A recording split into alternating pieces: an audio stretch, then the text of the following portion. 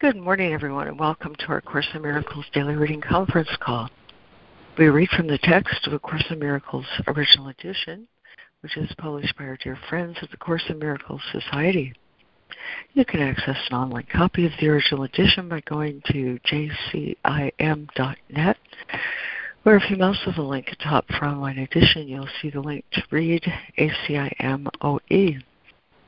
Also at that website, there's an option to subscribe for a daily excellent email, including both the text reading for the day as well as the lesson for the day.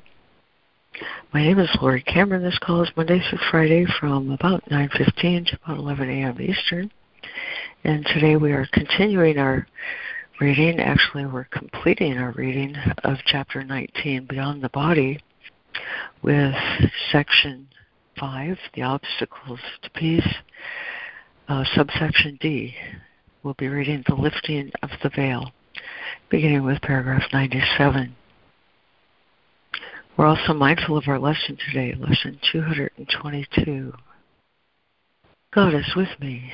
I live and breathe in Him. And by way of opening this morning, I'd just so love to share this poem from Ranger Maria Rilke. It's entitled, I Believe in All That Has Never Yet Been Spoken. I believe in all that has never yet been spoken. I want to free what waits within me so that what no one has dared to wish for may for once spring clear without my contriving. If this is arrogant, God, forgive me, but this is what I need to say. May what I do flow from me like a river, no forcing and no holding back, the way it is with children. Then in these swelling and ebbing currents, these deepening tides moving out, returning, I will sing you as no one ever has, streaming through widening channels into the open sea. God is with me. I live and breathe in Him. Amen.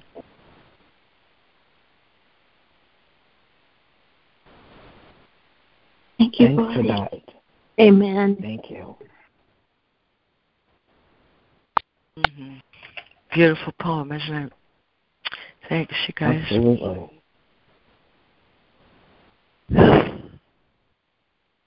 Here's our reading list this morning. We have Fran, Lemoyne, Robin Marie, and Karen. And so far we're joined in listening by Judy and Harrison. Wonder if anyone else has come along this morning. Would like to be on the reading list, just say good morning. Oh, yeah.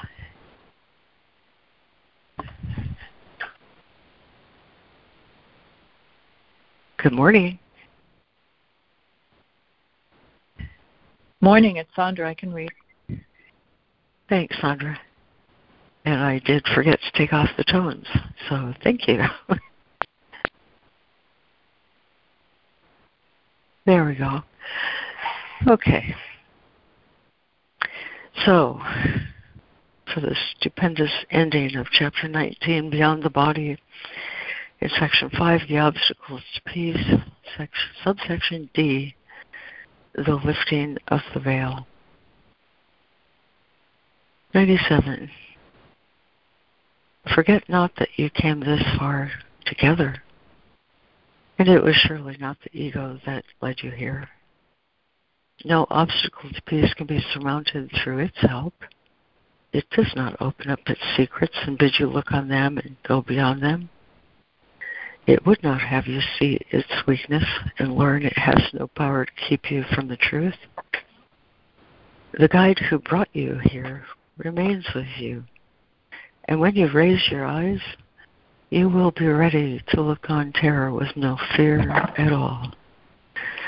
But first, lift up your eyes and look upon each other in innocence, born of complete forgiveness of each other's illusions, and through the eyes of faith, which sees them not.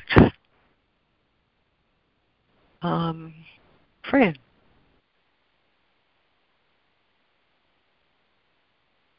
The lifting of the veil. Forget not that you came this far together, and it was surely not the ego that led you here. No obstacle to peace can be surmounted through its help. It does not open up its secrets and bid you look on them and go beyond them. It would not have you see its weakness and learn it has no power to keep you from the truth. The guide who brought you here remains with you, and when you raise your eyes, you will be ready to look on terror with no fear at all. But first, lift up your eyes and look upon each other in innocence, born of complete forgiveness of each other's illusions, and through the eyes of faith which sees them not. 98. No one can look upon the fear of God unterrified unless he has accepted the atonement and learned lessons, learned illusions are not real. No one can stand before this obstacle alone, for he could not have reached thus far unless his brother walked beside him. And no one would dare to look on it without complete forgiveness of his brother in his heart. Stand you here a while and tremble not. You will be ready. Let us join together in a holy instant, here in this place where the purpose given in a holy instant has led you. And let us join in faith that he who brought us here together will offer you the innocence you need, and that you will accept it for my love and his. Thank you, Fran and Lemoyne. No one can look upon the fear of God unterrified unless he has accepted the atonement and learned illusions are not real. No one can stand before this obstacle alone, for he could not have reached thus far unless his brother walked beside him. And no one would dare to look on it without complete forgiveness of his brother in his heart. Stand you here a while and tremble not. You will be ready. Let us join together in a holy instant here in this place where the purpose given in a holy instant has led you.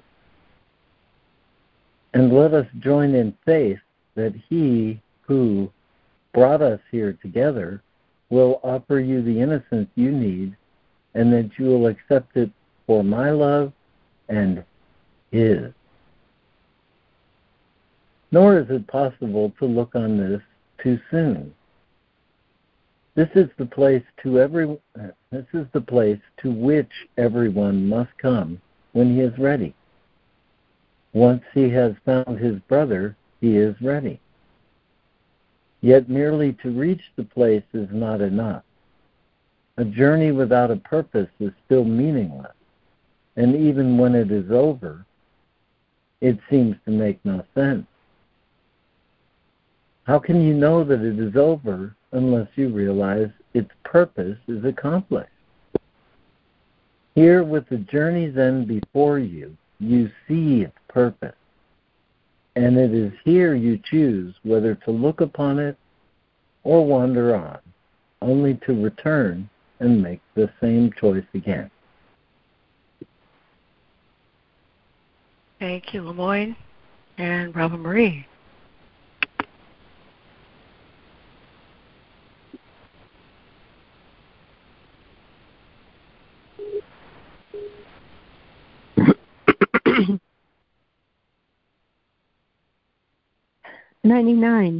Nor is it possible to look on this too soon.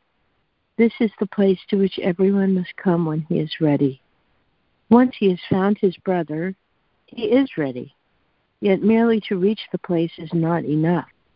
A journey without a purpose is still meaningless, and even when it is over, it seems to make no sense. How can you know that it is over unless you realize its purpose is accomplished? Here, with the journey's end before you, you see its purpose, and it is here you choose whether to look upon it or wander on, only to return and make the choice again. 100. To look upon the fear of God does need some preparation. Only the sane can look on stark insanity and raving madness with pity and compassion, but not with fear. For only if they share in it does it seem fearful, and you do share in it until you look upon each other with perfect faith and love and tenderness.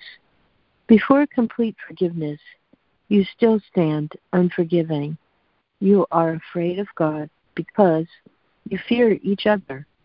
Those you do not forgive, you fear, and no one reaches love with fear beside him.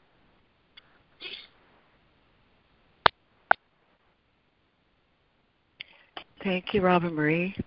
And Karen. 100. To look upon the fear of God does need some preparation.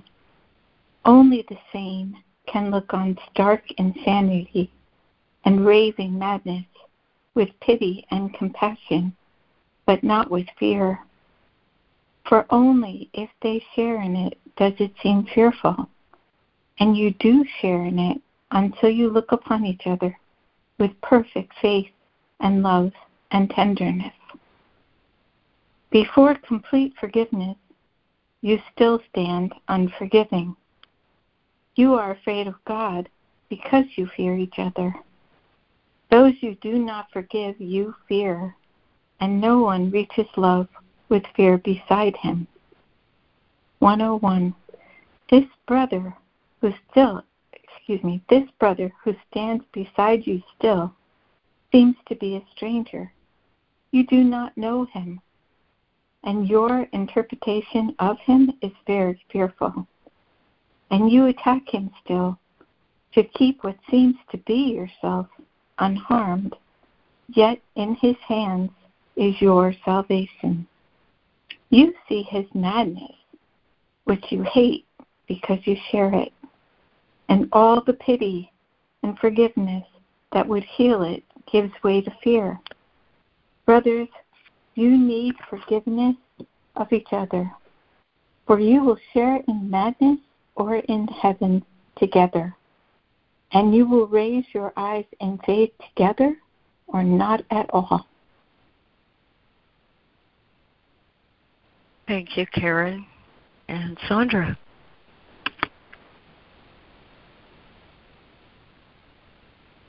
What paragraph are we on, please? Oh, you're going to be reading 101 and 102. Thank you. This brother who stands beside you still seems to be a stranger.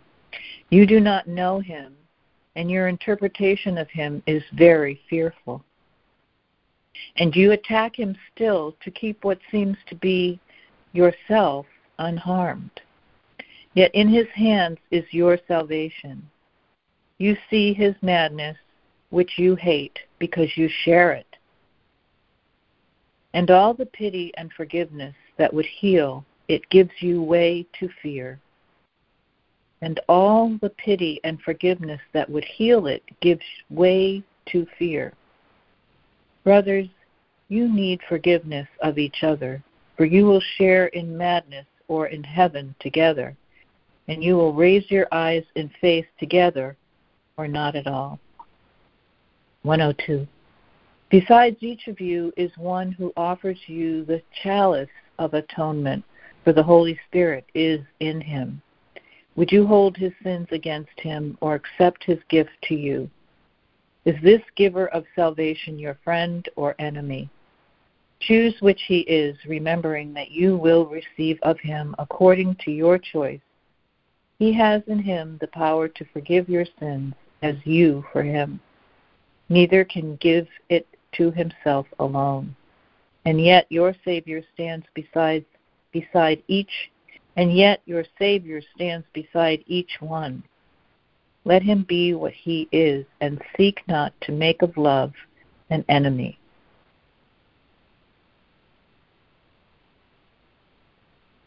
Thank you, Sandra. Do we have a new reader for 102 and 103? This is Jessica. I can read. Thank you, Jessica. Okay. 103. Beside each of you is one who offers you... I think you wanted to read 102 and 103. 102 and 103. Oh, you were doing that. I beg your pardon. Yeah. Yes, I'm so sorry. Pardon me. That's quite all right. Beside each of you is one who offers you the chalice of atonement, for the Holy Spirit is in him. Would you hold his sins against him or accept his gift to you? Is this giver of salvation your friend or enemy? Choose which he is, remembering that you will receive of him according to your choice. He has in him the power to forgive your sins, as you for him. Neither can give it to himself alone. And yet your Savior stands beside each one. Let him be what he is, and seek not to make of love an enemy. Behold your 103. Behold your friend, the Christ who stands beside you. How holy and how beautiful he is. You thought he sinned because you cast the veil of sin upon him to hide his holiness, his loveliness. Yet still he holds forgiveness out to you to share his holiness. This, quote, enemy, this, quote, stranger, still offers you salvation as his friend. Yes.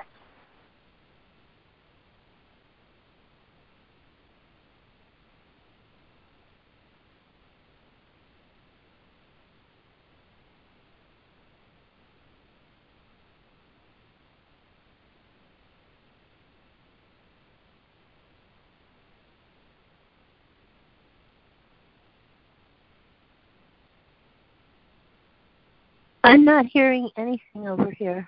It's Robin Marie. Yes, I'm not either. And Jessica, did you drop off? Oh no. Sorry. I do the email list, and it looked like it ended. So I'm gonna go now and look at what I missed. Sorry to keep you waiting. Well, that's quite all right, dear.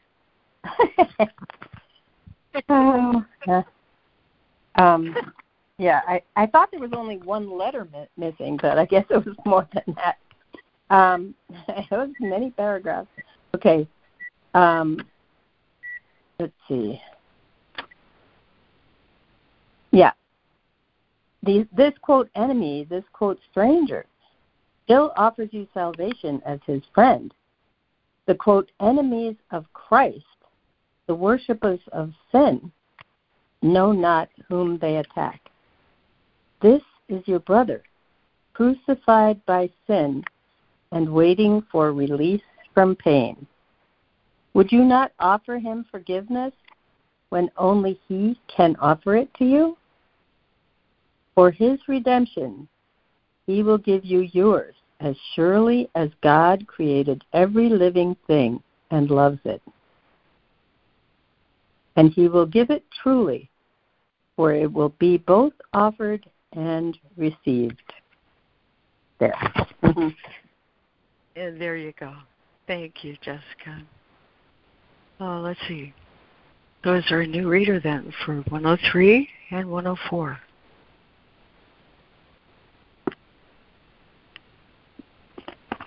This is Donna. I can read. Thank you, Donna.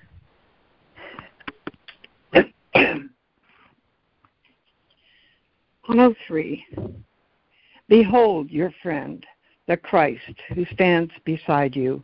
How holy and how beautiful he is. You thought he sinned because you cast the veil of sin upon him to hide his loveliness. Yet still he holds forgiveness out to you to share his holiness.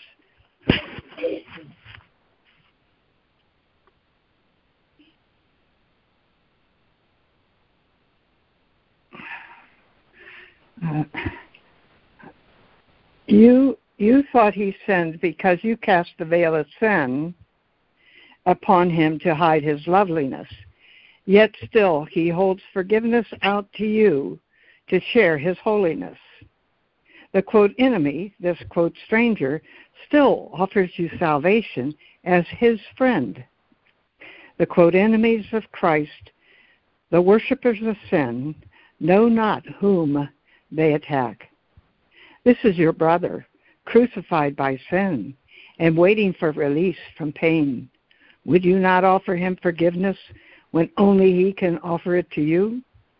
For his redemption, he will give you yours, as surely as God created every living thing and loves it.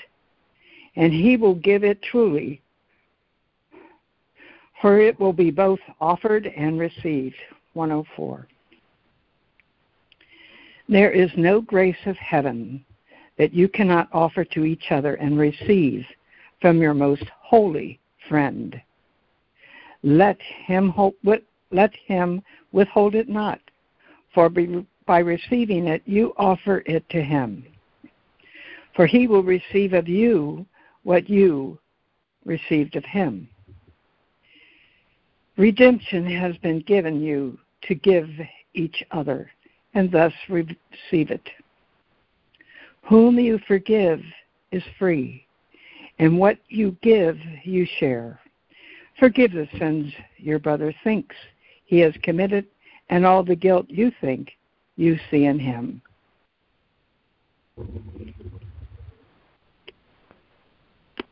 Thank you, Donna. And would there be a new reader for 104 and 105?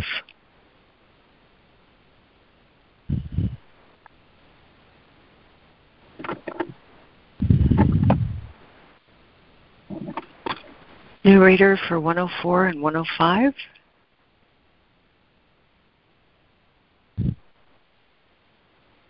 Alrighty, Fran, back to you. 104. There is no grace of heaven that you cannot offer to each other and receive from your most holy friend.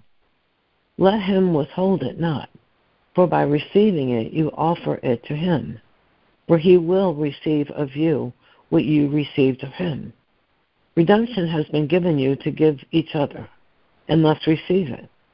Whom you forgive is free, and what you give you share. Forgive the sins your brother thinks he has committed, and all the guilt you think you see in him.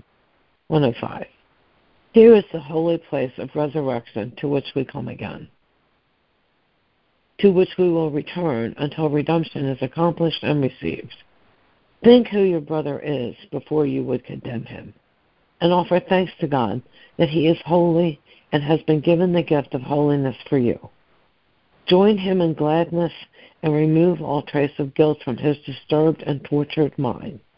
Help him to lift the heavy burden of sin you laid upon him, and he accepted as his own, and toss it lightly and with happy laughter away from him. Press it not like thorns against his brow, nor nail him to it unredeemed and hopeless.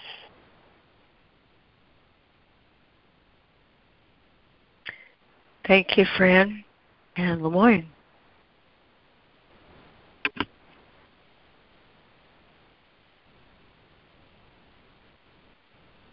Here is the holy place of resurrection to which we come again, to which we will return until redemption is accomplished and received.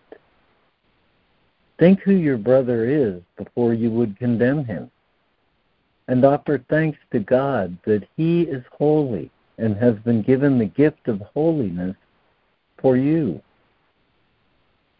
Join him in gladness and remove all trace of guilt from his disturbed and tortured mind. Help him to lift the heavy burden of sin you laid upon him, and he accepted as his own, and toss it lightly and with happy laughter away from him. Press it not like thorns against his brow, nor nail him to it unredeemed and hopeless. Give each other faith, for faith and hope and mercy are yours to give. Into the hands that give, the gift is given. Look on your brother and see in him the gift of God you would receive. It is almost Easter, the time of resurrection. Let us give redemption to each other and share in it, that we may rise as one in resurrection and not separate in death. Behold the gift of freedom that I gave the Holy Spirit for both of you, and be you free together as you offer to the Holy Spirit this same gift. And giving it, receive it of him in return for what you gave.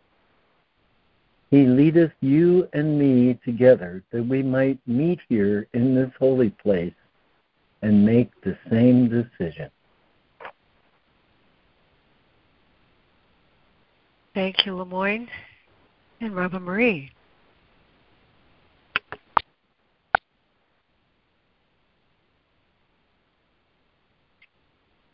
"106. Give each other faith, for faith and hope and mercy are yours to give. Into the hands that give, the gift is given. Look on your brother and see in him the gift of God you would receive. It is almost Easter, the time of resurrection. Let us give redemption to each other and share in it, that we may rise as one in resurrection and not separate in death. Behold the gift of freedom that I gave the Holy Spirit for both of you, and be you free together as you offer to the Holy Spirit this same gift, and giving it, receive it of him in return for what you gave. He leadeth you and me together, that we might meet here in this holy place and make the same decision. 107. Free your brother here, as I freed you, as I freed you. Give him the self-same gift, nor look upon him with condemnation of any kind. See him as guiltless, as I look on you, and overlook the sins he thinks he sees within himself. Offer each other freedom and complete release from sin here in the garden of seeming agony and death. So will we prepare together the way unto the resurrection of God's Son, and let him rise again to glad remembrance of his Father, who knows no sin, no death, but only life eternal.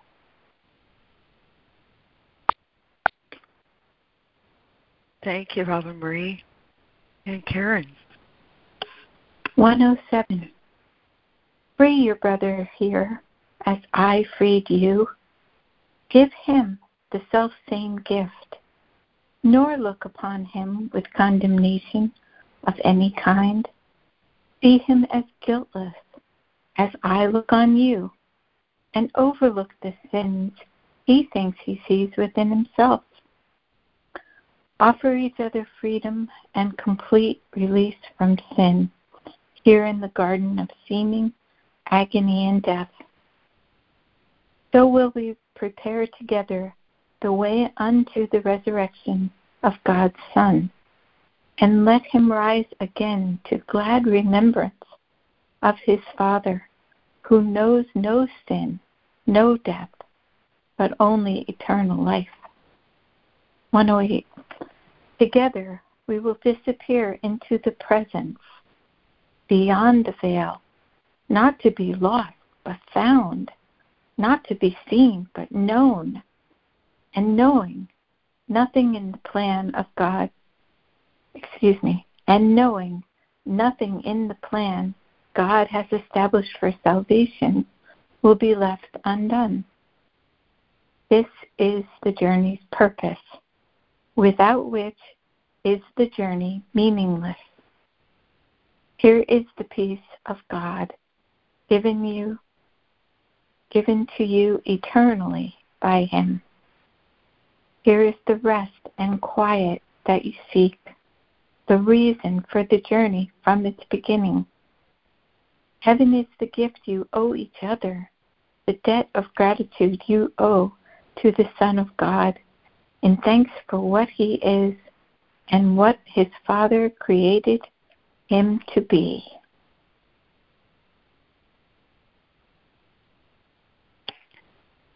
Thank you, Karen.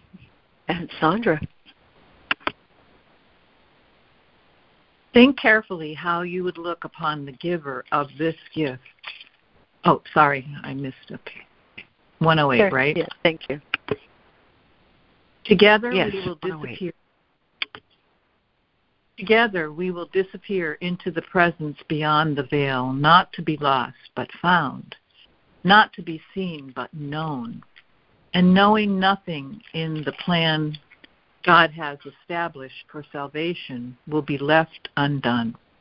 This is the journey's purpose, without which is the journey meaningless. Here is the peace of God given to you eternally by Him. Here is the rest and quiet that you seek, the reason for the journey from its beginning. Heaven is the gift you owe each other, the debt of gratitude you offer to the Son of God in thanks for what He is and what His Father created Him to be. Think carefully how you would look upon the giver of this gift, for as you look upon Him, so will the gift itself appear to be. As He is seen as either the giver of guilt or of salvation, so will His offering be seen, and so received. The crucified give pain because they are in pain, but the redeemed give joy because they have been healed of pain. Everyone gives as he receives, but he must choose what it will be that he receives. And he will recognize his choice by what he gives and what is given him. Nor is it given anything in hell or heaven to interfere with his decision. Thank you, Sandra. Jessica.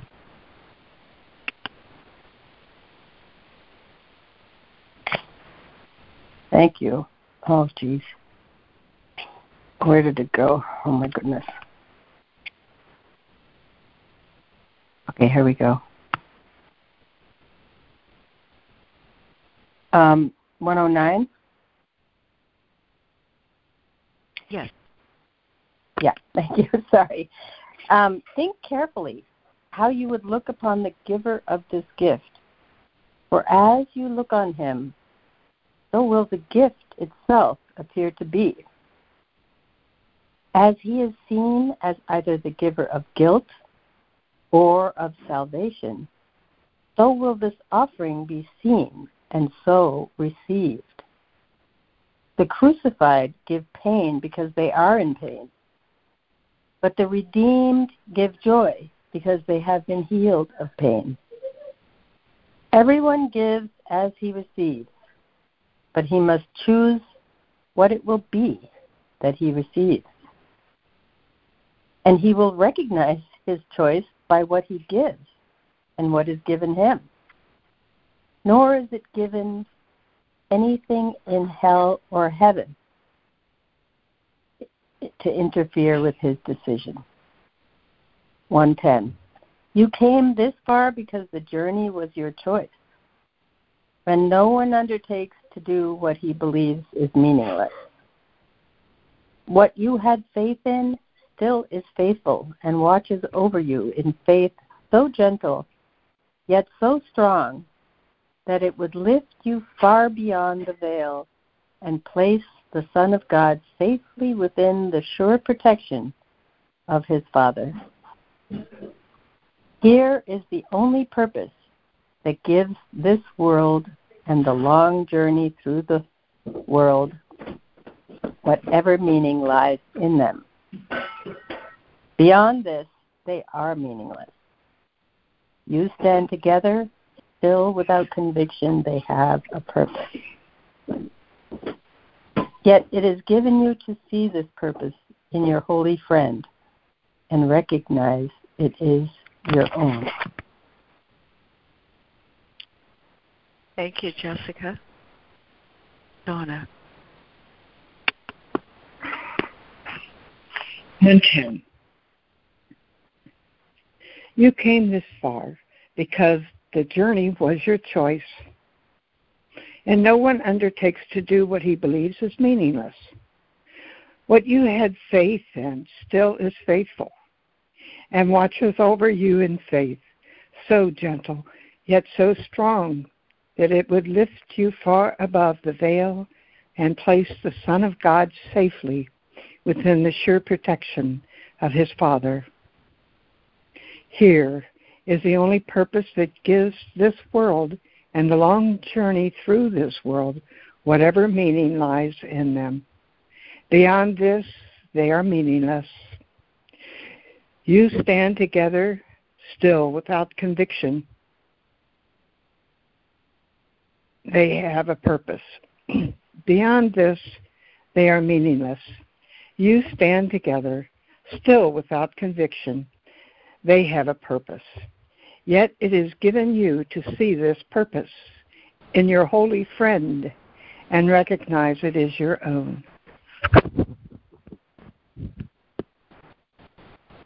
Thank you, Donna. Thank you, everyone who read this morning. Oh, this is so beautiful section. Just to touch on a few before we take our holy pause at the top of the hour. I wanted to highlight a couple of things. The guide who brought you here remains with you, and when you raise your eyes, you will be ready to look on terror with no fear at all.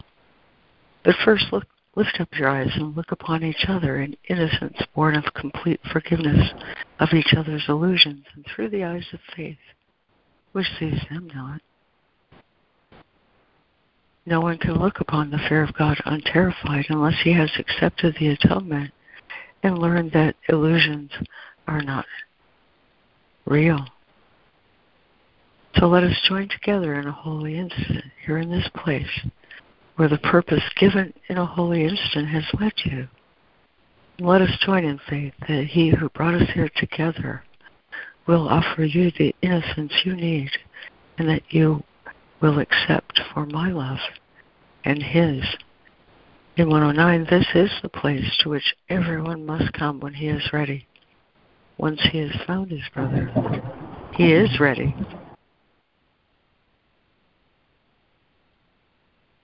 In 101, brothers, you need forgiveness of each other, for you will share in madness or in heaven together, and you will raise your eyes in faith together, or not at all. 102, beside each of you is one who offers you the chalice of atonement, for the Holy Spirit is in him. You will receive of him according to your choice.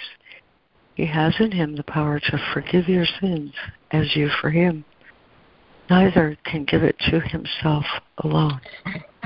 And yet your Savior stands beside each one. Let him be what he is, and seek not to make of love an enemy. I think there's one unmuted line. In 103, behold your friend, the Christ who stands beside you. How holy and how beautiful he is. Would you not offer him forgiveness when only he can offer it to you? Redemption has been given you to give to each other. Tapping a line, I'm sorry. Redemption has been given you to give to each other and thus receive it. Whom you forgive is free, and what you give, you share.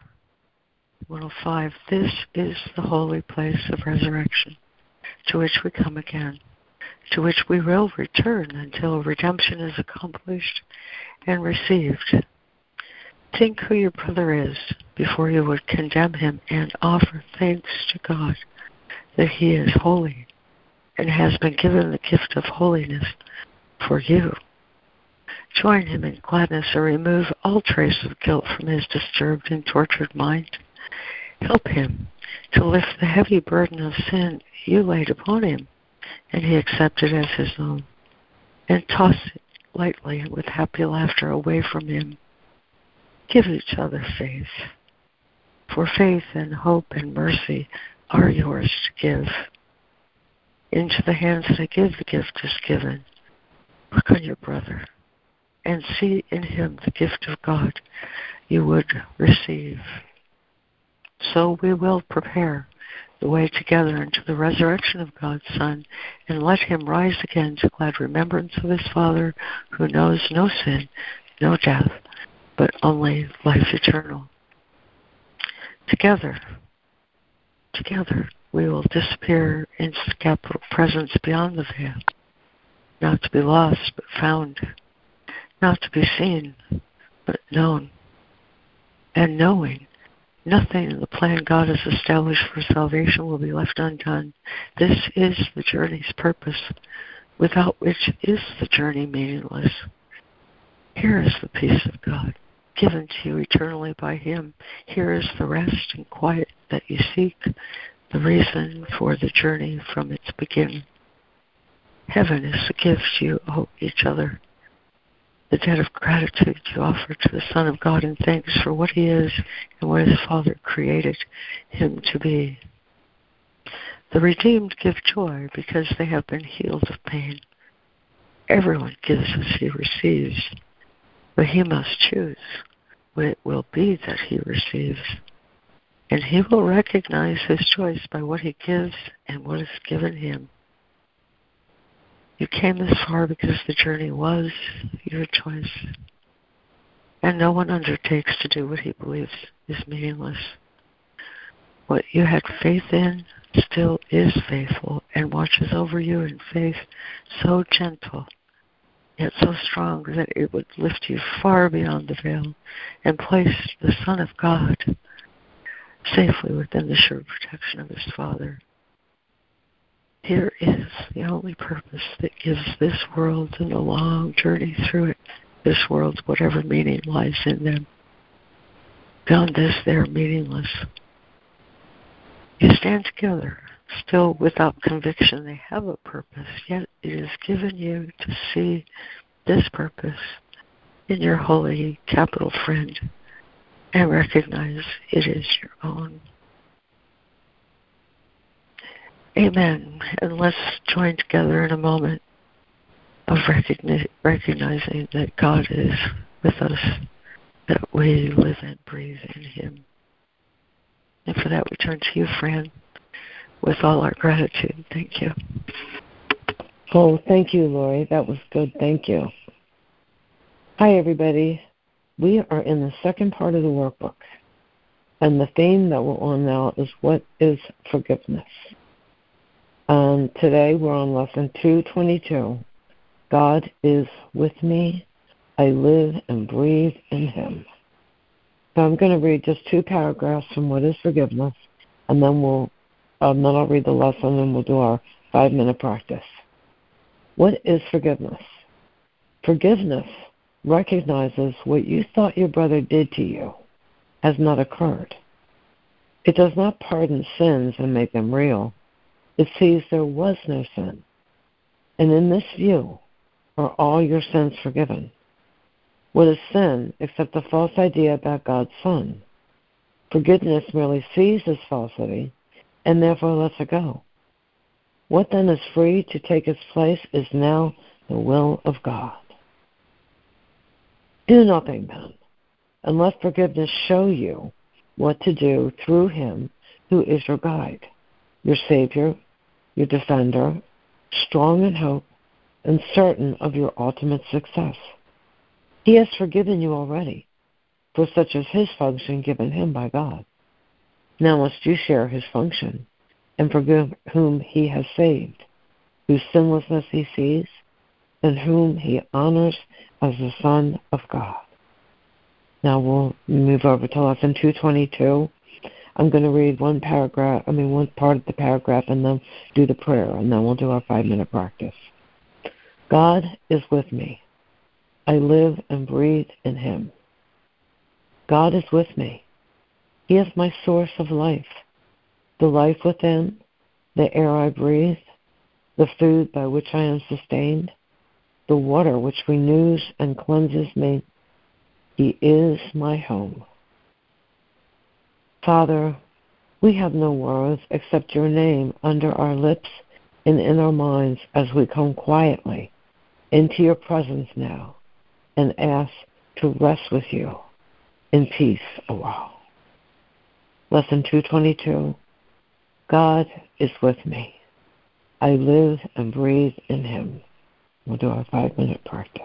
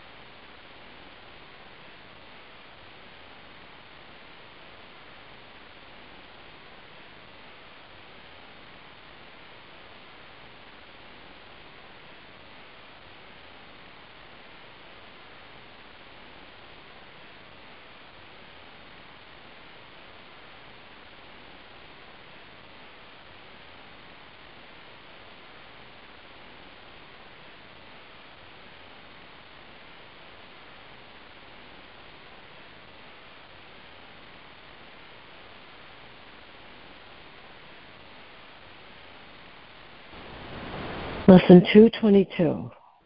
God is with me. I live and breathe in Him. Amen.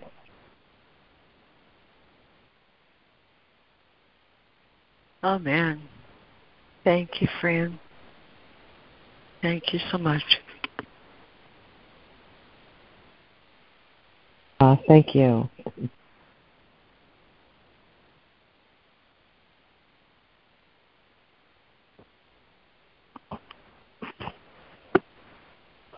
This is Donna. And the lesson today, I was reminded of Genesis, where it is written, God saw all that He created and said, it is very good. And on the seventh day, God rested from all His labor. And often, when I get rattled, I think of that. God rested. That's where we really are, right now, and don't know it. Resting with the rest. God in His rest, I am complete.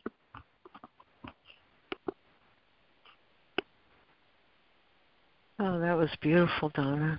Thank you.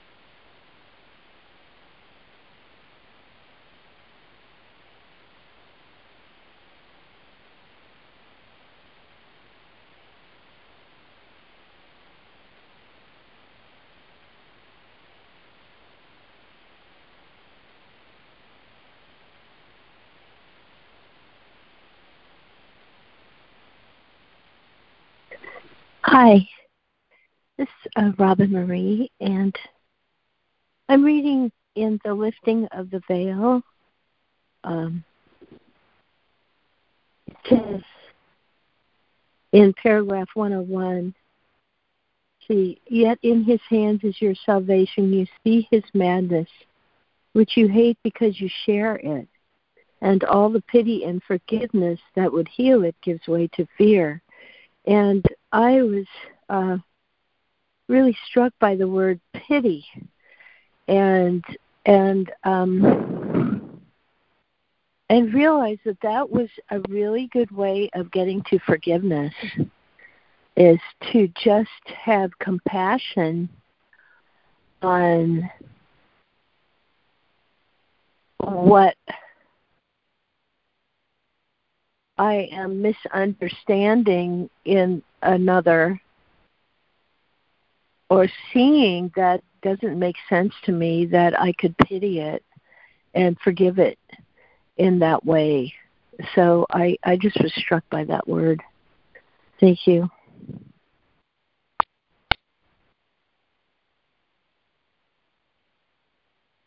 Thank you, Robin Marie.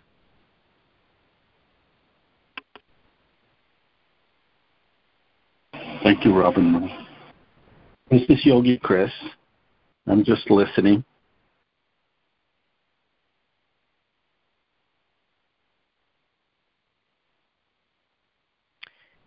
Good morning. So glad you joined us.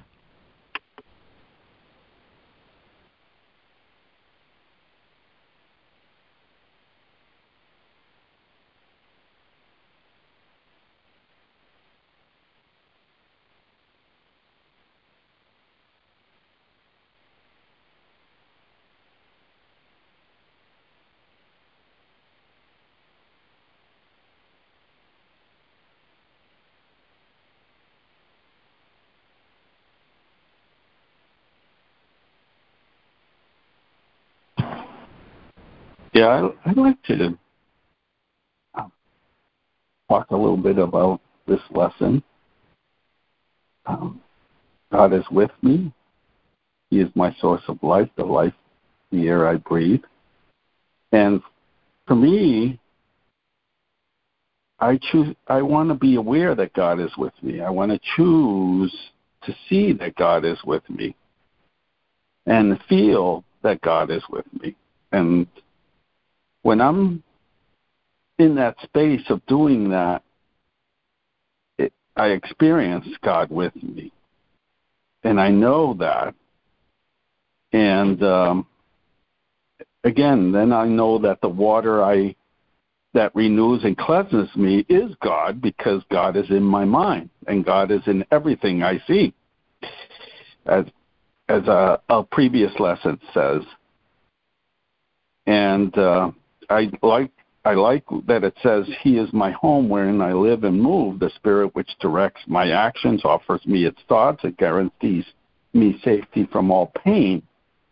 So for me to experience that home-like experience within me, I need to be at home within myself, my higher self. And that, to me, is being in my heart center, being wholehearted, and not staying in that heart wherein all this happens, where God directs me, because that's a place of stillness, of open and receptivity, and feel like He's covering me with kindness and care, and holding us as He shines upon us. And to me, there's the point. How still am I, who knows the truth? So a still mind is such an important factor of that. And give my wordless mind, Father, we have no words except your name upon our lips, our wordless mind to receive His word, and remain quietly in His presence now, not in the future, not with the burdens of the past and the obstacles from the past, but be in His presence now, in quiet, and come quietly into that presence. And that's really the foundation for rest and peace. Because when I'm in the moment and I'm in that space, I'm resting in God. My mind is at rest. And yeah, I could go to Hawaii. I could hop into a hammock and enjoy resting in there. But is my mind resting? As I'm in the hammock, is my mind looking at grievances from the past and filling my mind with that? Yeah, thank you. I'm complete.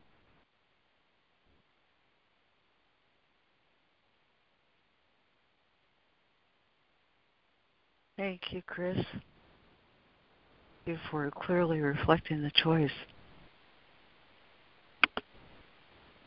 Thank you, Chris, for letting it rip and letting the love be expressed, as with everybody who gets on the call and shares. It is in the sharing that the ideas that you're sharing grow stronger. So thank you. I'm out. I'm complete. Thank you, Steve.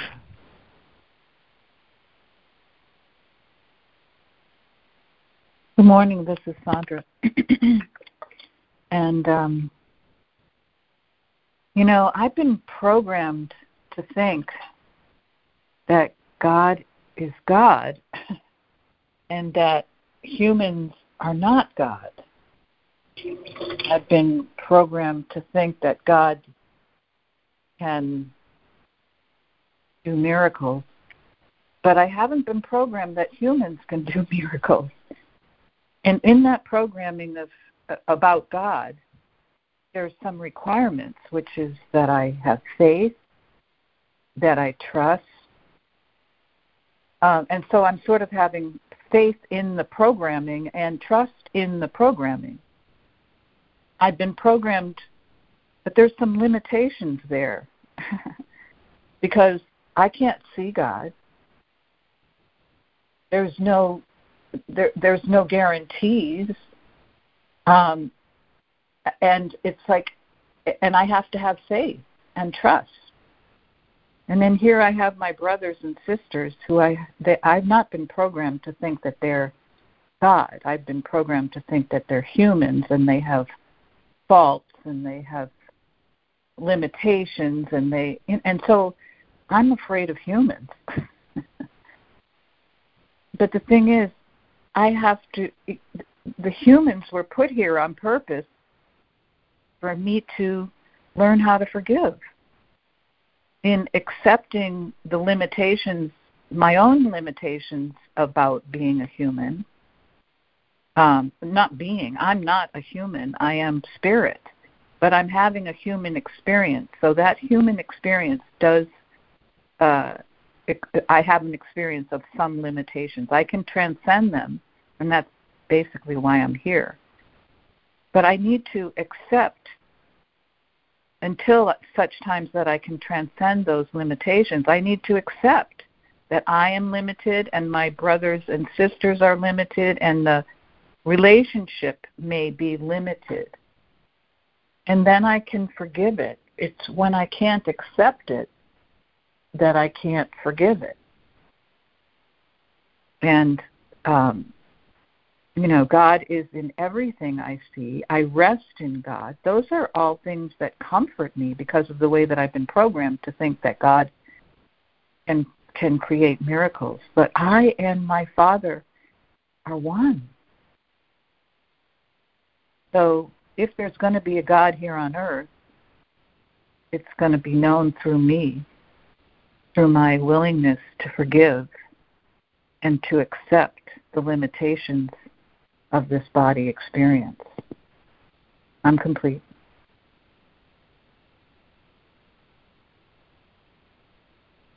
Thank you, Sandra. A lot of good stuff. Thank you, Sandra. Thank you all for your shares and your reading this morning. Judy. Good morning. It's Judy. Can you hear me? Yeah, Judy, could I just interject something? Because Robin Marie, I think, is about to leave. And I just wanted to, it's quick, I just wanted to thank her for pointing out the word pity. Because I went and looked, and originally it's like pietà. In Latin is compassion. And, is piety. And then in French, that same kind of sound, pietà, became compassion. And then in Middle English, it was about mildness. And, because I tend to think of pity as like there's a kind of pity that you pity somebody because look at them, they're all messed up, and it's like involves a judgment. But he's asking for that piety that sees, compassion and reacts with mildness and thank you. Only thank you. That help. was very helpful. Yeah, I like that. Thank you. Yeah, thank you for doing that. All right, sorry for the interruption, Judy. Ciao. That was a gift. Thank you both.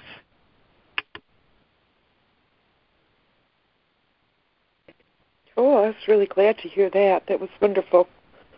Thank you. The difference between pity and feeling sorry for someone. That was lovely.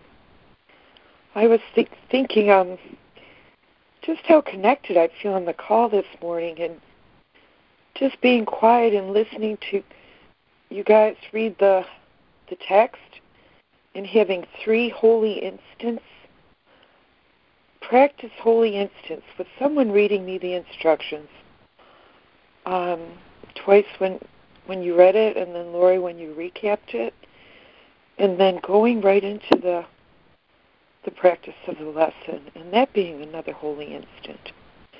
And thinking, letting go of all my ideas of what I think I know about the world, about myself as an image and everybody else as an image, and letting go of everything I think I know about what people think and what people say, and, listening to the silence that we joined together in practicing the lesson, knowing that you were all still there, that I was still connected with you, even though I couldn't see you. I can't see you over the phone.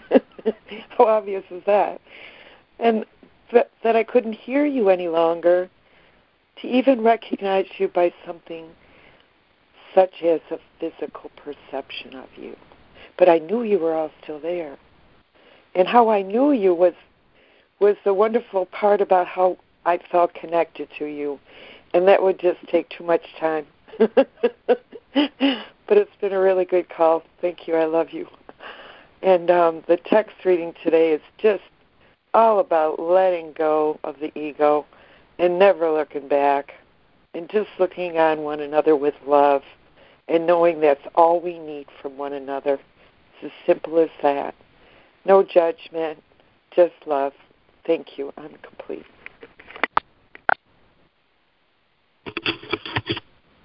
Thank you, Judy. Thank you, Judy.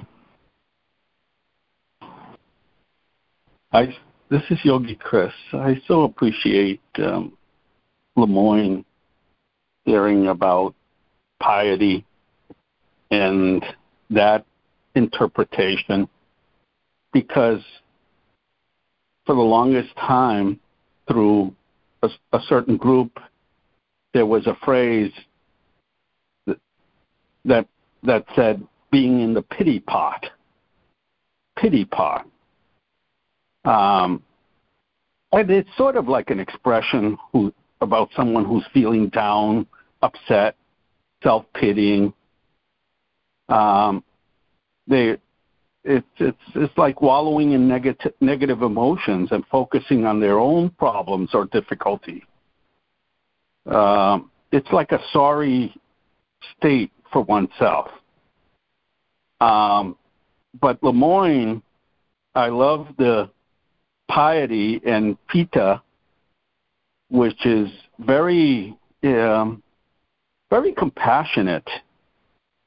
And to me, compassion is the opposite of being in that sorry state, where we're being empathic towards ourselves, kind. We're willing to help or support someone else that's challenged in times of difficulty.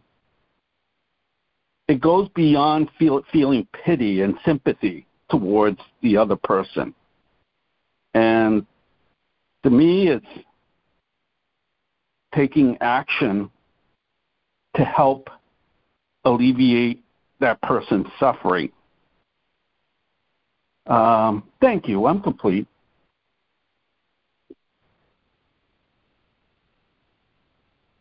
Thank you, Chris. Yes, thank you, Chris. I know of what you speak, and the common usage of that. Get off the pity pot, feeling sorry for yourself, and I think that's a really valid point that Lemoyne makes. The difference between looking down on myself or looking down on someone else from a position of superiority, because that is an egoic way of looking at each other, a judgmental way of looking at each other. Because even if I'm doing it to myself, feeling sorry for myself, I'm still comparing myself to others. And the idea that compassion is an action, too, I love, Chris. So thank you both for reiterating, and in Steve's line of thinking, sharing beautiful ideas in order to strengthen them. I'm complete. Thank you, Judy. Thank you both.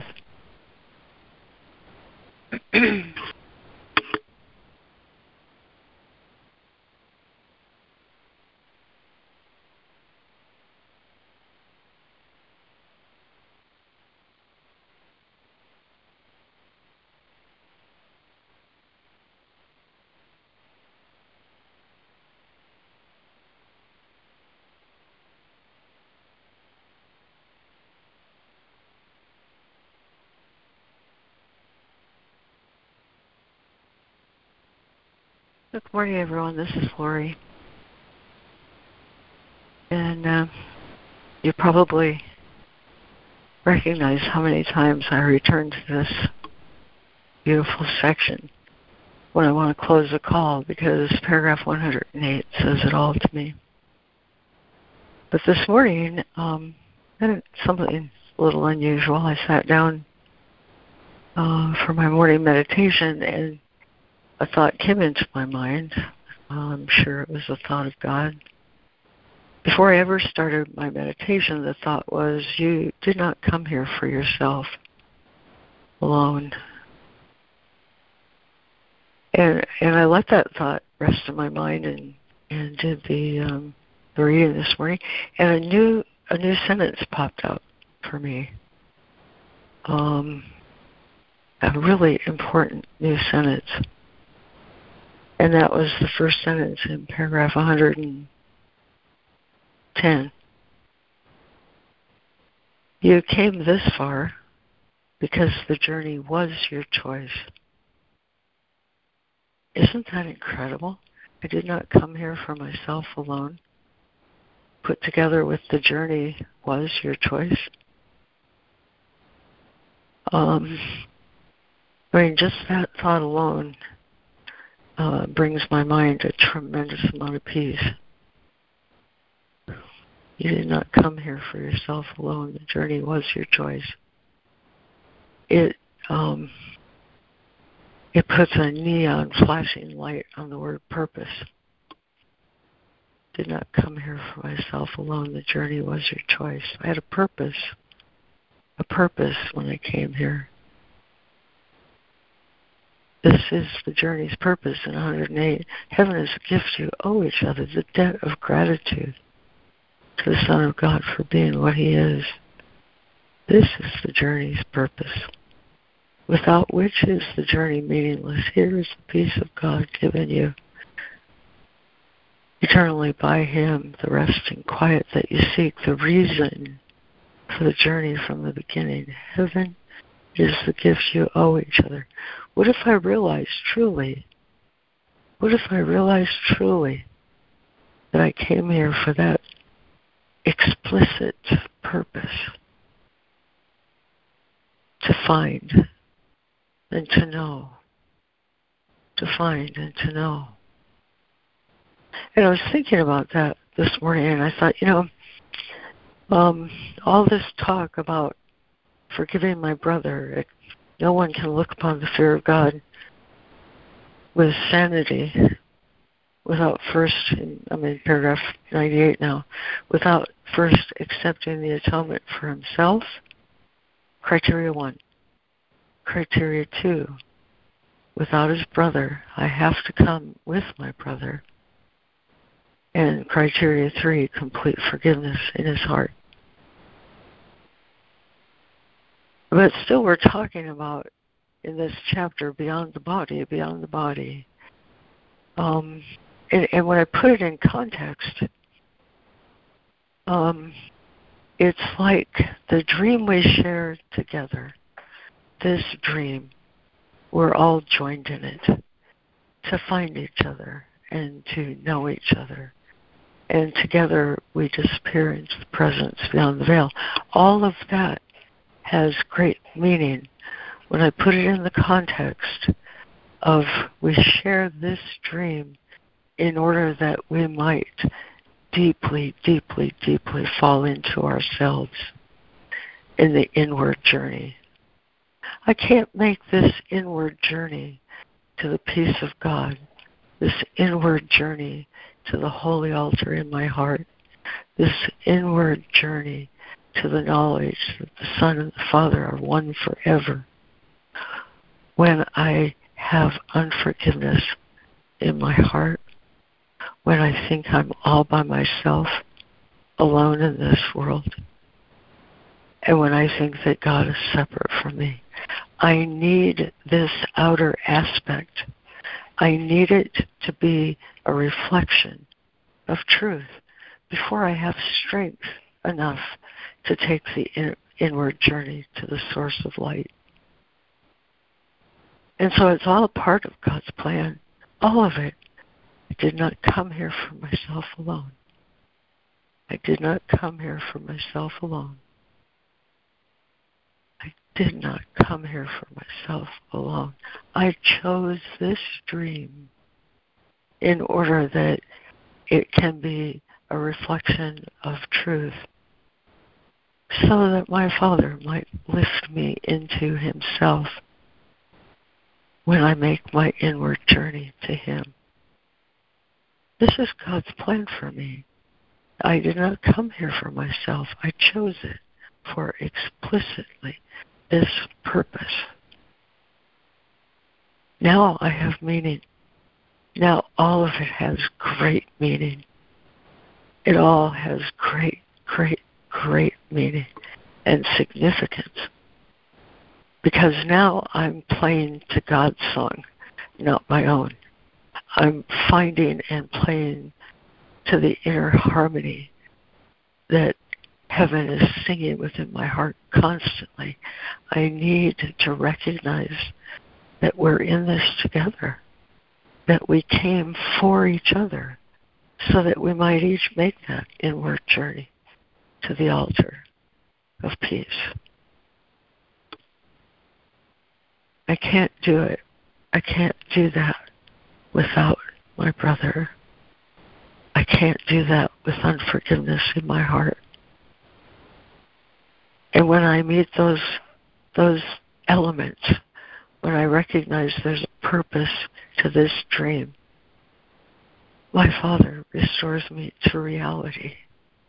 Reality of heaven, reality of capital T truth, reality of self, in a certainty that I recognize I could never, ever, ever have found on my own. I must receive innocence. I must receive my innocence. He says explicitly in this work, you cannot give yourself your own innocence. I must recognize my brother as myself. Brothers, you need forgiveness. Now it becomes simple. Now it becomes very simple. Once I recognize I have no will but that. Any other will but that was my own private dream of hell. I have no dream of that. And as for this discussion of seeing truly and pity, I was so happy to hear that dialogue about that amongst us. It reminded me of, I'm going to finish quickly here, reminded me of the poem of Hafiz. I wish I could show you, when you are lonely or in darkness, the astonishing light of your own being. And that just causes my heart to soar when I recognize that's what we're here for each other. We chose this so that we might, when we are lonely or afraid, so that we might meet that individual that came explicitly to reflect holiness to me. I remember a time when I was lonely and afraid and thought I was far from home, and someone saw me truly, and it changed my life. And this is how we make the inward journey. I'm complete.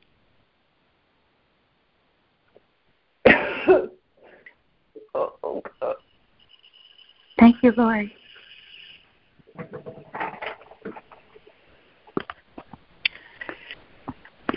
There's an unmuted line, and I can't tell which one it is. I tapped it. Good morning, it's Karen. I was just wondering if this would be too hard of a request. But the obstacles to peace. First one, we don't want peace. The second one, we think the body is valuable for what it offers us. I know the fourth one is the fear of God. I forgot the third one. But for some reason, I was having like a mental freeze this past week and a half, and I couldn't even integrate or process what we were reading.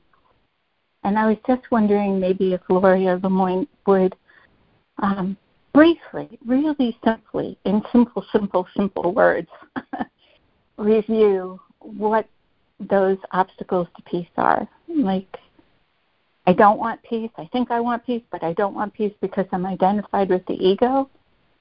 I don't want to give up certain things about my body, certain pleasures. I mean, I think I know what it means, but I'm not really sure.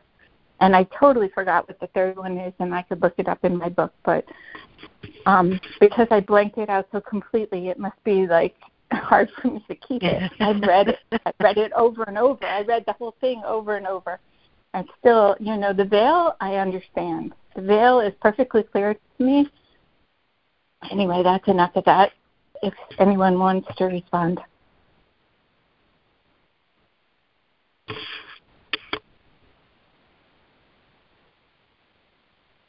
No, this is Lemoyne. I think the one you missed is the the belief that the body is valuable for what it offers.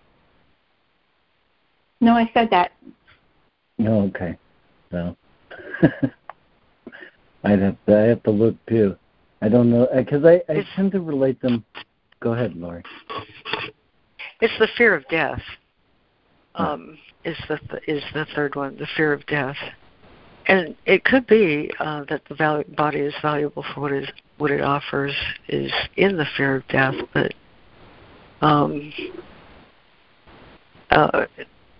to me, you know what? Why don't I just turn a couple pages? The attraction of death, yes. Yeah, the attraction of death. The attraction of death, you're exactly right, is that thing that says I can escape the world I see by just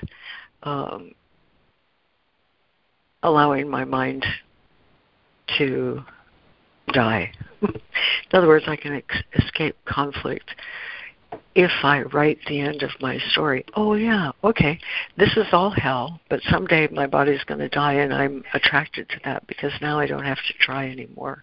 I don't have to try to cope with this world. I don't need to look for the way out of the world I made. I can just say at some point it's going to end, and that's the end. I'm attracted to the idea of death because I'm afraid of life. I'm afraid of life is the third one. So in real simple language for me, the first veil is the desire to throw it away. The first obstacle to peace, the desire to throw it away, because I'd prefer to have conflict.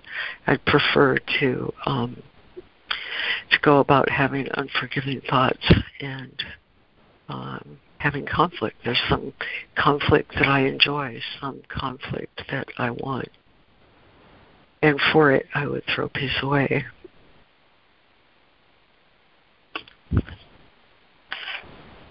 second obstacle, the belief the body is valuable for what it offers.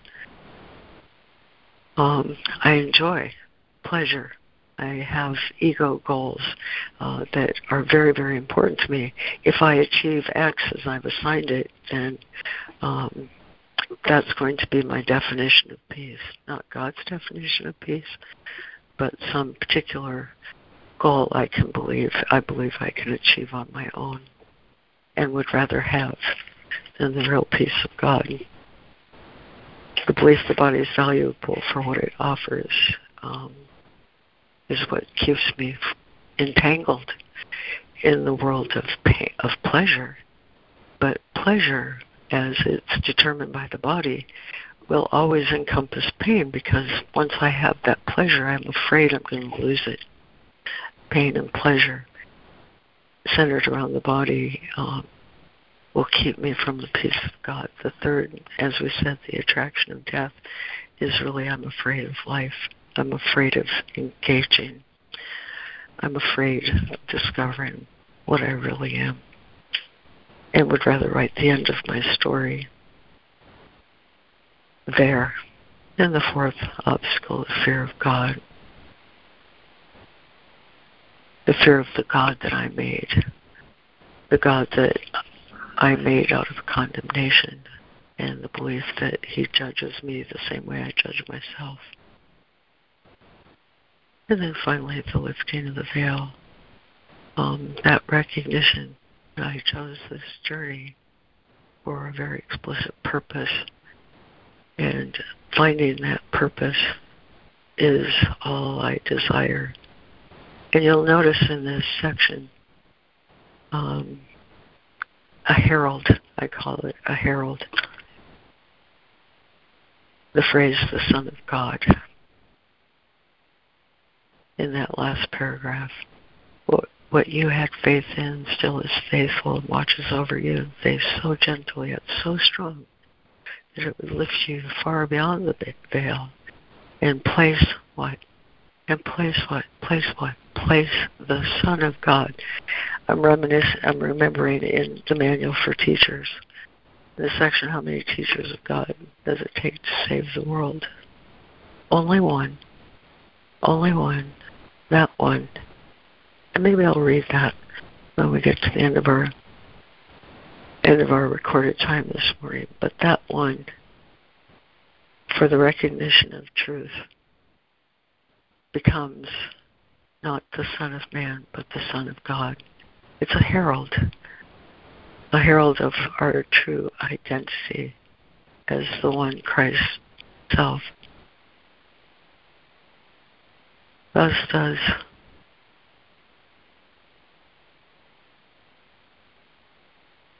the Son of Man become the Son of God, placed surely in the protection of His Father. Here is the only purpose. The Son of Man becomes the Son of God, and what is truly unveiled is the true capital identity we share. That's the unveiling.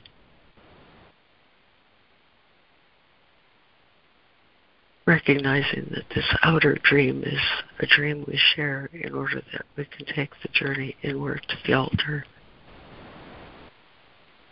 where the Son of Man becomes the Son of God. That's how I read this section very simply. I'm complete.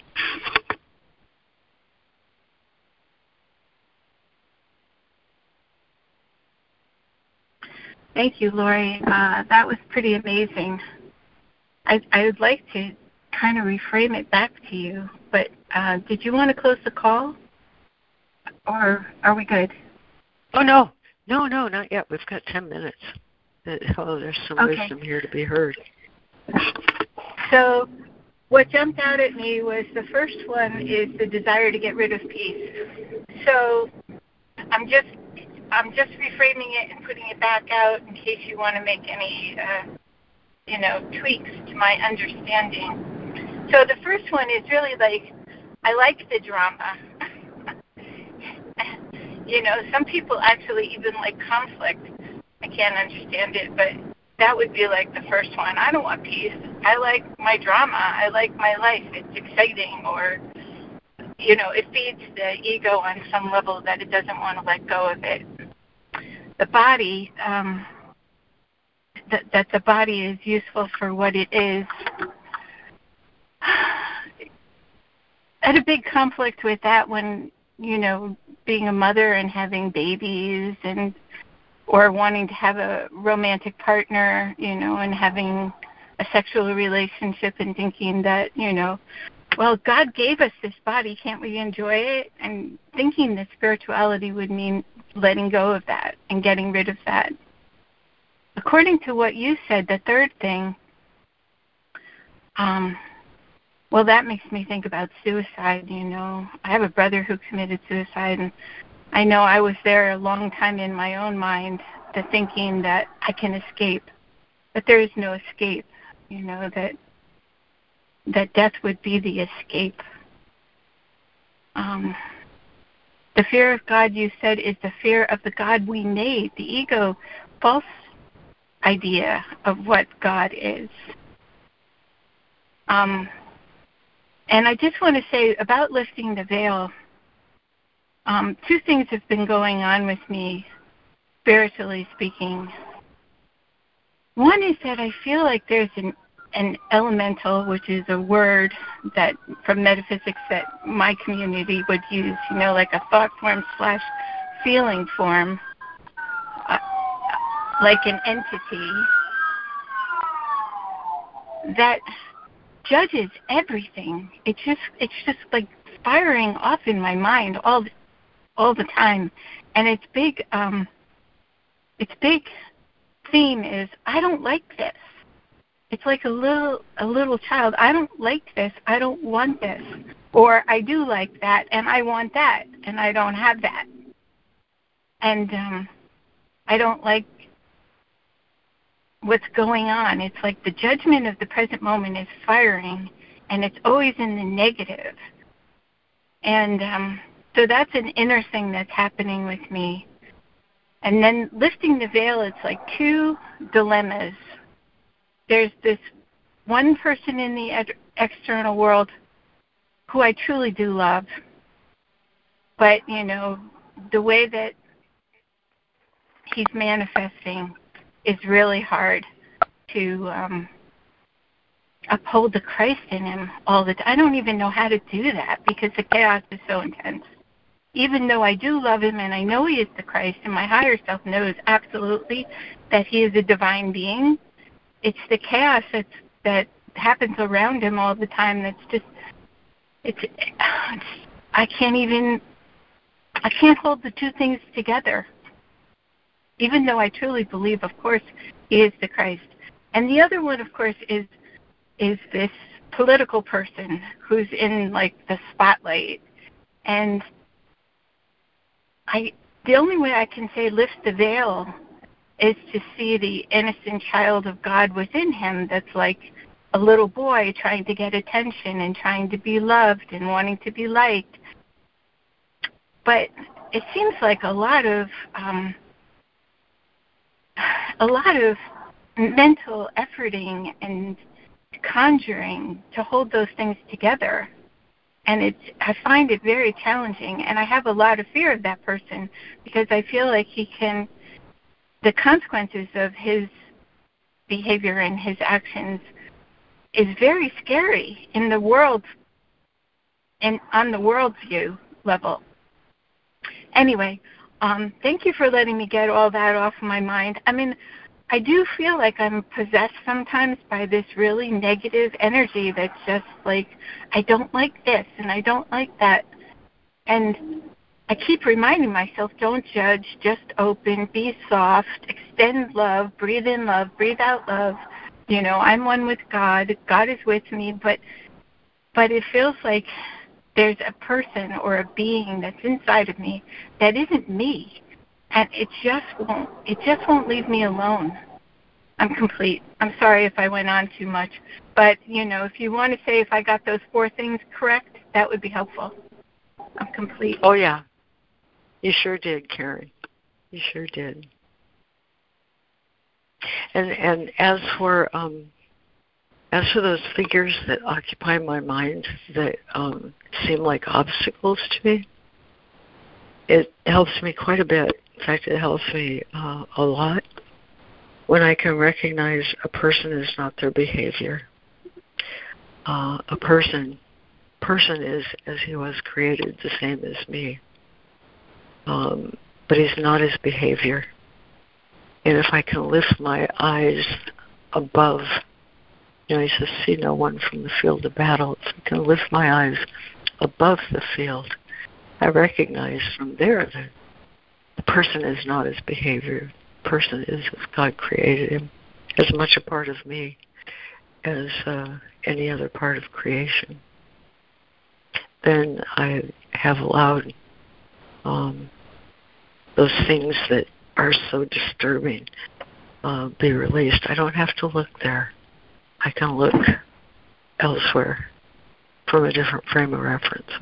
I'm complete.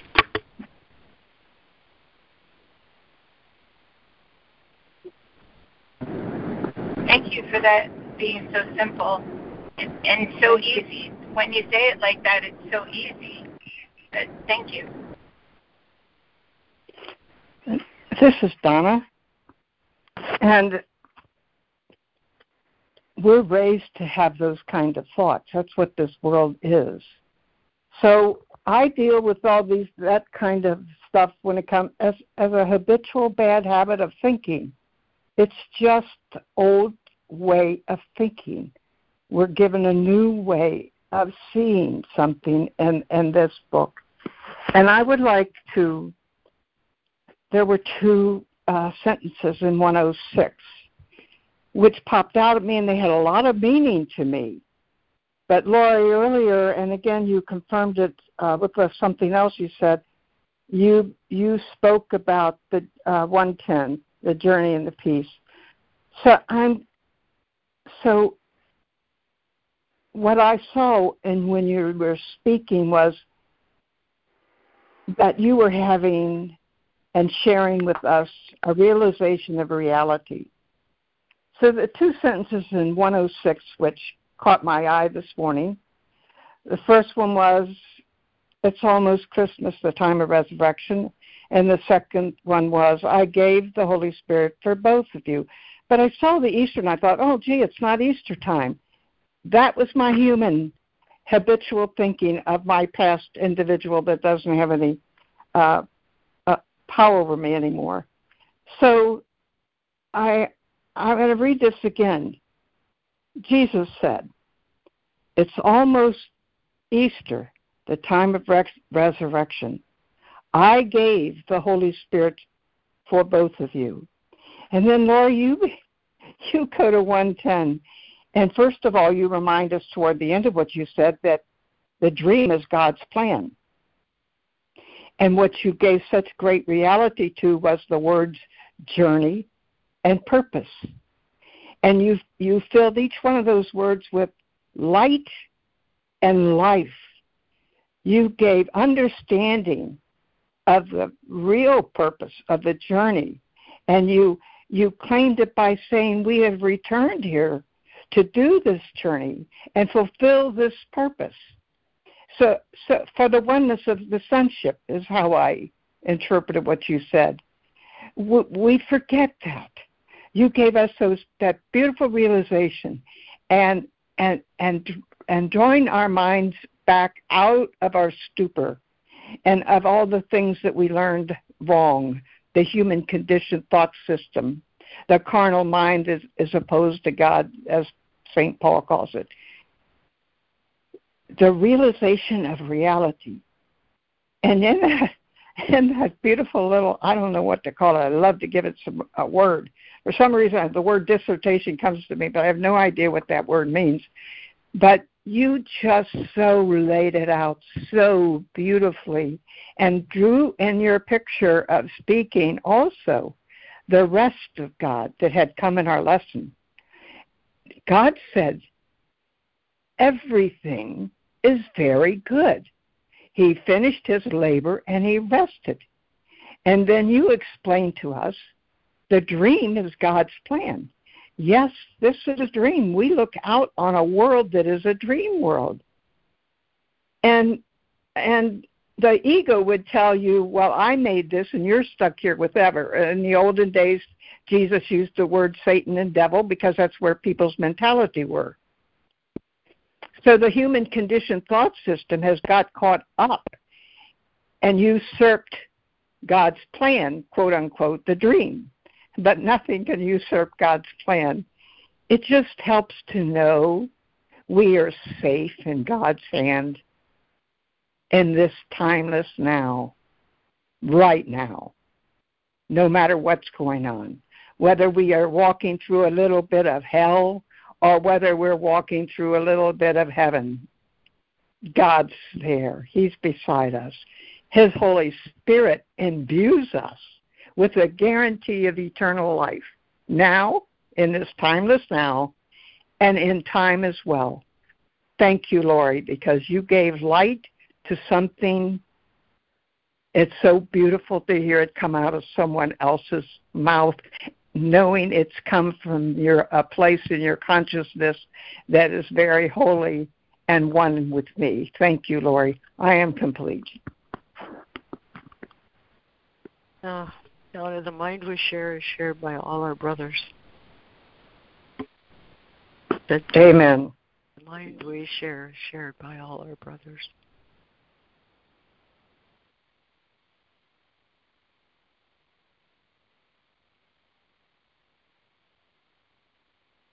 And yeah, this is Lemoyne. I'm not immediately in touch with it, but the purpose, the journey being fulfilled by the purpose has been a quiet theme earlier, building to this. And, I want to respond, I'll try and make it quick here, Lori, to Karen as well on this thing of the fear of God. Because surely the fear of God as the ego or, a harsh and strident religion would propose God as judger and God as like king in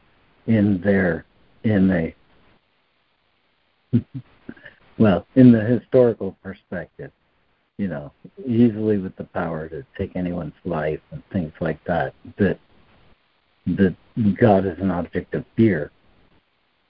That is certainly one meaning of it that tends to serve for most people in the work. The presence of that in religion had me thinking, this is not, this can't be the answer, right? And so it does work to turn people away from truth in the sense of eternal truth.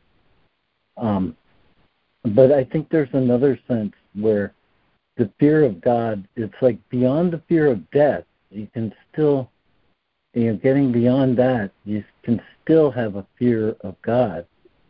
That to enter into union, to enter into heaven, is to, see God in all things, to be in present union with God.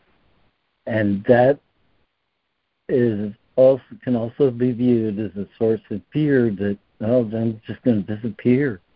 There's nothing left of me in that. And that,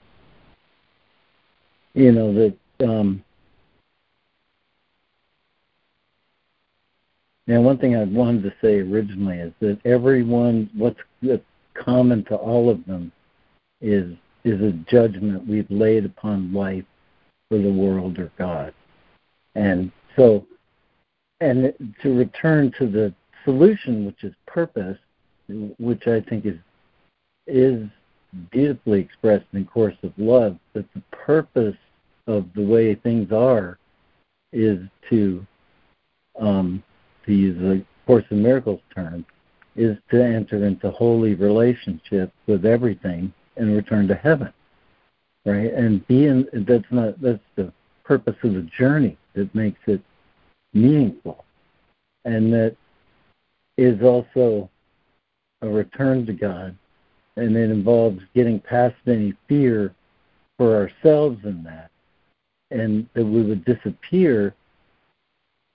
And that, I think that can be accomplished by understanding that if the purpose is to expand being by bringing in relationship in unity, in unity, being in union and relationship, or unity and relationship, if that's the purpose, then no, we were not created to disappear back in, but to express and experience this holy relationship. And so that, I think, is an answer to the deeper existential fear of God, that we would just disappear into it when we were created to be in a relationship with Him. So, anyway, with that, I'm complete. Oh, that was just excellent, Lemoyne. Excellent expansion. That was amazing, really amazing, including the part about relationships, because, hold on a second. Please spell it with plus. I'm sorry about that. The fear of relationship rooted in the ego, all the times I've been hurt and all that other stuff, once again, projected on God, projected on life. Life is to be terrified of or protected against. Thank you, Lemoyne. Thank you so much. I'm complete. Just beautiful. I don't know. Hi, it's Jude. Lori, what you said and emphasized, what it says in the text and emphasizes is that we can't restore the awareness of our own innocence, that we need to practice the means given to us, practice each and every encounter as a holy encounter, using the holy instant to let go. And all the means are a means of letting go of my personal interpretation, my own personal judgment on the world, because I recognize it's disturbing my peace. When I see things, people that are saying or doing things that I feel in my heart know that aren't right, they aren't loving, they're hurtful, they're harmful, that it's not for me to judge that, because if I'm seeing it in them, I haven't forgiven it in myself.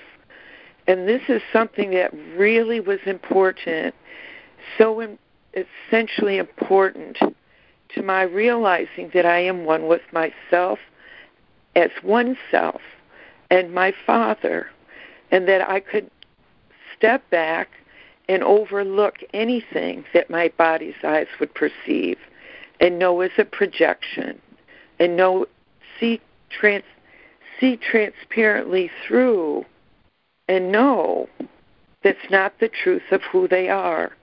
But the holy instant, the holy encounter, and the way that it undoes the personal egoic self in Jude is that Jude's responses are not responses of love, and that's when I know I've lost my peace. So it's a reaction. It's a personal reaction, and it's a one of conflict.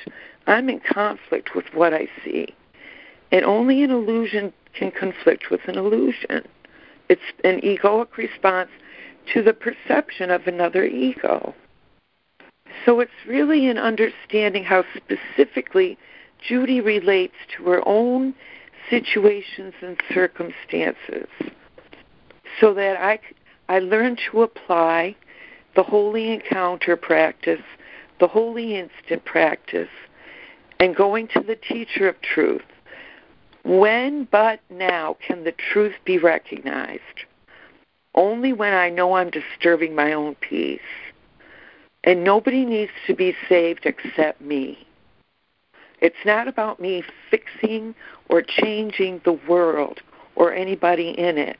It's about changing the way I am looking at it, or restoring my own awareness to my state of heaven, my state of peace, my state of limitless joy, my state of innocence,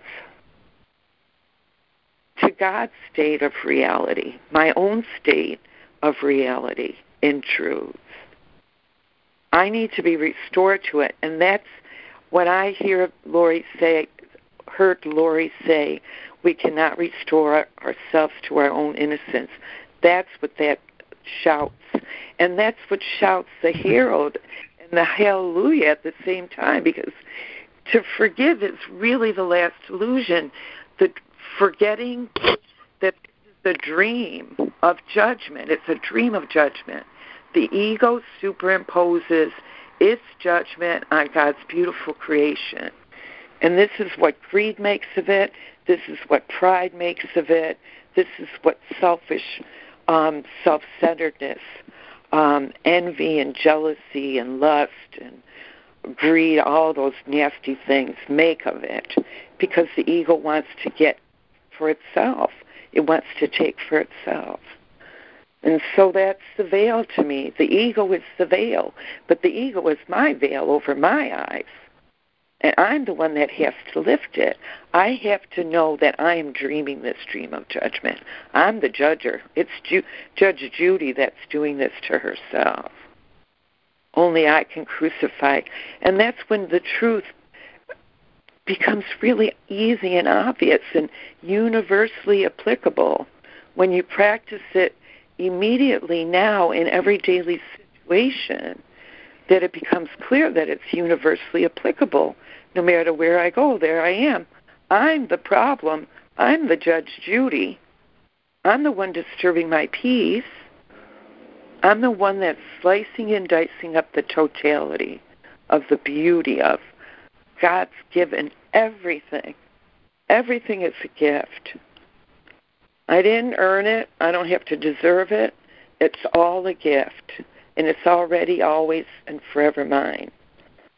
And the seeing of that wholeness and completion, I wouldn't allow one thing to come between my awareness of its holiness, God's everything, in everything, as everything. I wouldn't let, it's one thought that separates heaven, separates me from heaven, and puts me in hell. And that's one thought of judgment. It's all it takes. And I am responsible for what I think and how I see.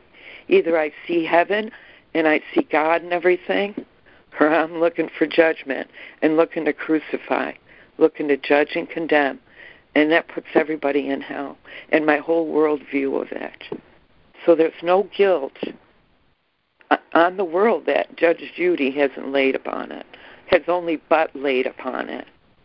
The world is either innocent or it's all guilty. So I think that's so very important for me to recognize and remember. There is no veil. I'm the one that puts on the glasses and changes my view of it. So here's to the hallelujah of resurrection and the second coming of Christ, that we wake up from the dream, recognize that Christ has always already been here. The reality has never changed. It's just the ego's superimposition of its judgment upon it. I live and breathe. I'm breathing God. I'm swimming in God. I see and touch and smell God. Every sense is an experience of God. There's no place where God is not. Within me or outside of me. Everything is God. And with that, I am complete. Amen. Thank you, Judy. That was fun.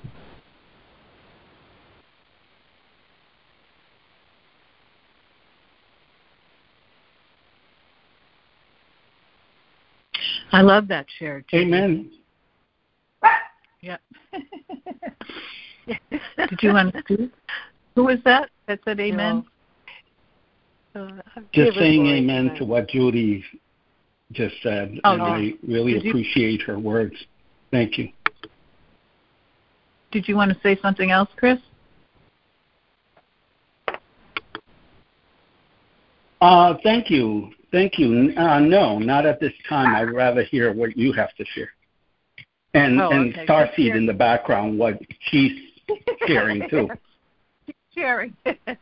Yeah, it's becoming really clear to me that, and it's just so simple, that I need to forgive the body experience because it's limited. And humans who don't know that they are one with their Creator are limited, period. And it's because they don't know who they are. I need to forgive that and hold the space for them to remember who they are. So it's not personal. It's just simply forgiving the body experience. I'm complete, which is limited. Thank you so much for that. I so thank you for that. You know what came to me one day, and it made me laugh out loud, that, Jude's judgment on the world, it's like a bumblebee shouting its interpretation of what reality is. When the bumblebee knows what it is, it knows that it's an interbeingness. It's a part of the whole. It doesn't think of itself as being separate from anything. It's one with the other bees. It's one with the flowers. It's one with the air that's flying around. It's one with the sun that shows the light on the flowers. It doesn't think of itself as separate. Neither does a dog or a tree or a cat or any and every living thing doesn't think of itself as separate. The idea that we're separate and alone, it just seems like such a obviously false, untrue, impossible statement that its obviousness is something that we ignore. And that's what we ignore. We ignore the totality of our interbeingness, that we are one being, all being in one public, happy, joyous event, that it's the dance of everything being related, the way Lemoyne so beautifully spoke of, that in that joining, in that union of beingness is our holy relationship. That's what the holy relationship is. And, it's something that primitive tribes lived and breathed naturally. But all of a sudden we got so complicated and so up in our heads thinking about who we were that we lost the obvious truth. That was so lovely. I am complete.